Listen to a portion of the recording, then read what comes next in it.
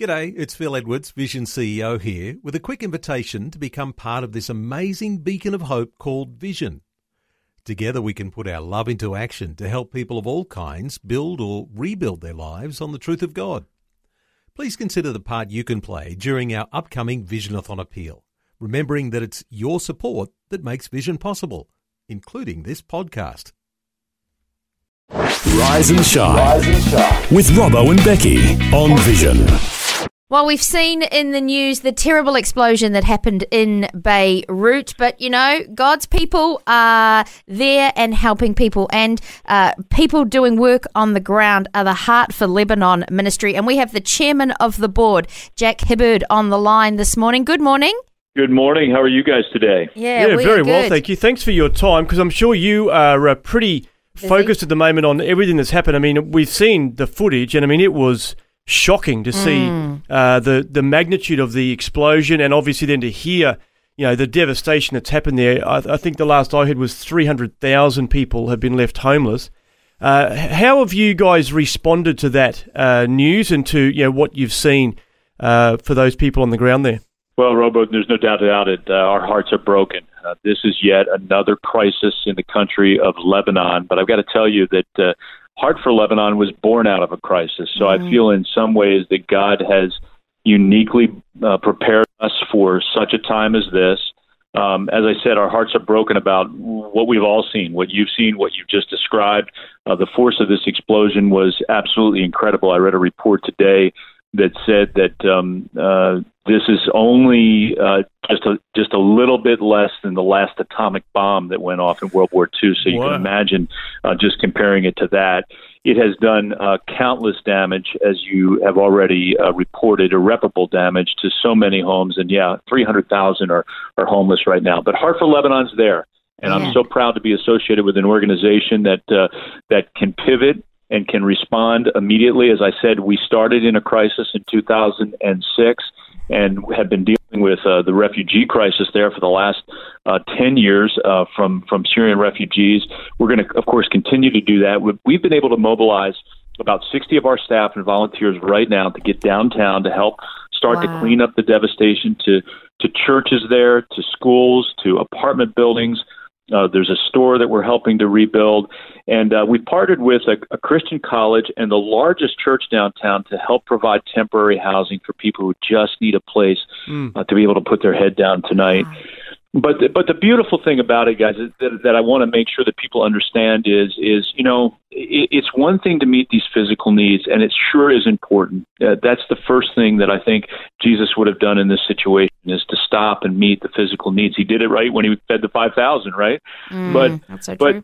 Right behind that, and what's so important to us is if you just do that, if you just give a mattress, if you just give a place to sleep, you're only having a transaction. And what is unique, I think, about Heart for Lebanon is that we are squarely focused on developing relationships. And so that's what we're doing as we're downtown, as we're dealing with people who so desperately need to know the hope that can only be found in Jesus. We're having a chance to share that with them and share of that hope. And already people are turning their hearts and their lives to Jesus Christ. So yes, a very, very upsetting and disturbing tragedy this week, no doubt about it. But I think when you have uncertain times, when you have tragic events, you also, on the flip side of things, have unprecedented opportunities.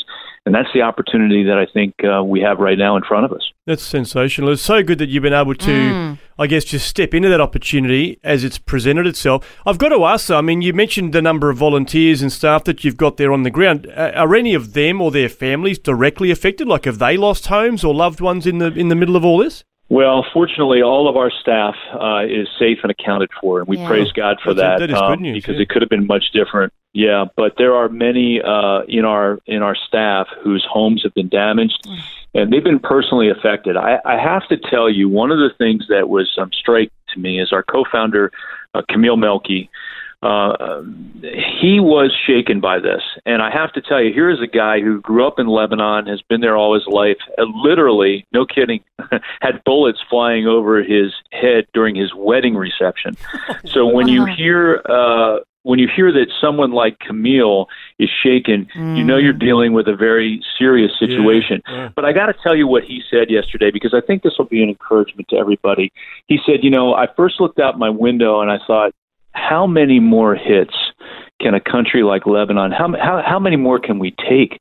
And he said, people are losing hope. But he said, this is what he said, and I think this is what is important for us as a body of believers to just band together. He said, we're not going to fuel hopelessness. We're going to serve and be agents of hope in Jesus Christ. Wow. And that's the opportunity that we have now. And I think, if there's one thing that I could ask your listeners to do today, I would say just pray. That's the one thing we all can do. Let's pray. I would covet your prayers, first of all, for our staff there on the ground, dealing with the emotion of this all, dealing with the hard work that's going to come in the next several weeks. And just pray that we'll be good stewards of this opportunity, that we will use this as an unprecedented opportunity to reach more people for Jesus while we still have the chance. Well, look, can I just pray right now, Yeah. Jack? Because, obviously, please. we are right in the middle of the recovery effort. So let me just pray now for your ministry, Lord. We just thank you for the report that we've just heard from Jack. And, Lord, just the way that this ministry has been able to just rally into action at this time. We do pray that you give them all the strength that they need each day. Lord, we think of Camille, Lord, that really has been shaken this week. I pray that you give him the strength and the courage and the perseverance to stand strong during this time and to lead his team on the ground there in the middle of what has been an incredible tragedy for this nation. And so, Lord, we just pray for them. We do pray that you'd be glorified through it, and we ask, Lord, that there would be many that would turn their hearts and their lives to you as a result of what they've witnessed this week, and recognizing that true hope that Jack's just been talking about, that you really are that only hope for each one of us, and particularly in times of devastation and crisis. And so we just commit it all to you. We thank you, Lord, for the good work. We thank you for the report, Lord, of what you're doing in the middle of devastation in Lebanon at this time. We thank you for it in Jesus' name. Amen. Amen. Oh, man, I really appreciate that, you guys. And I just want to let your listeners know, if you want to stay up to date with what Heart for Lebanon is doing, the website is Heart for Lebanon, all one word, heartforlebanon.org.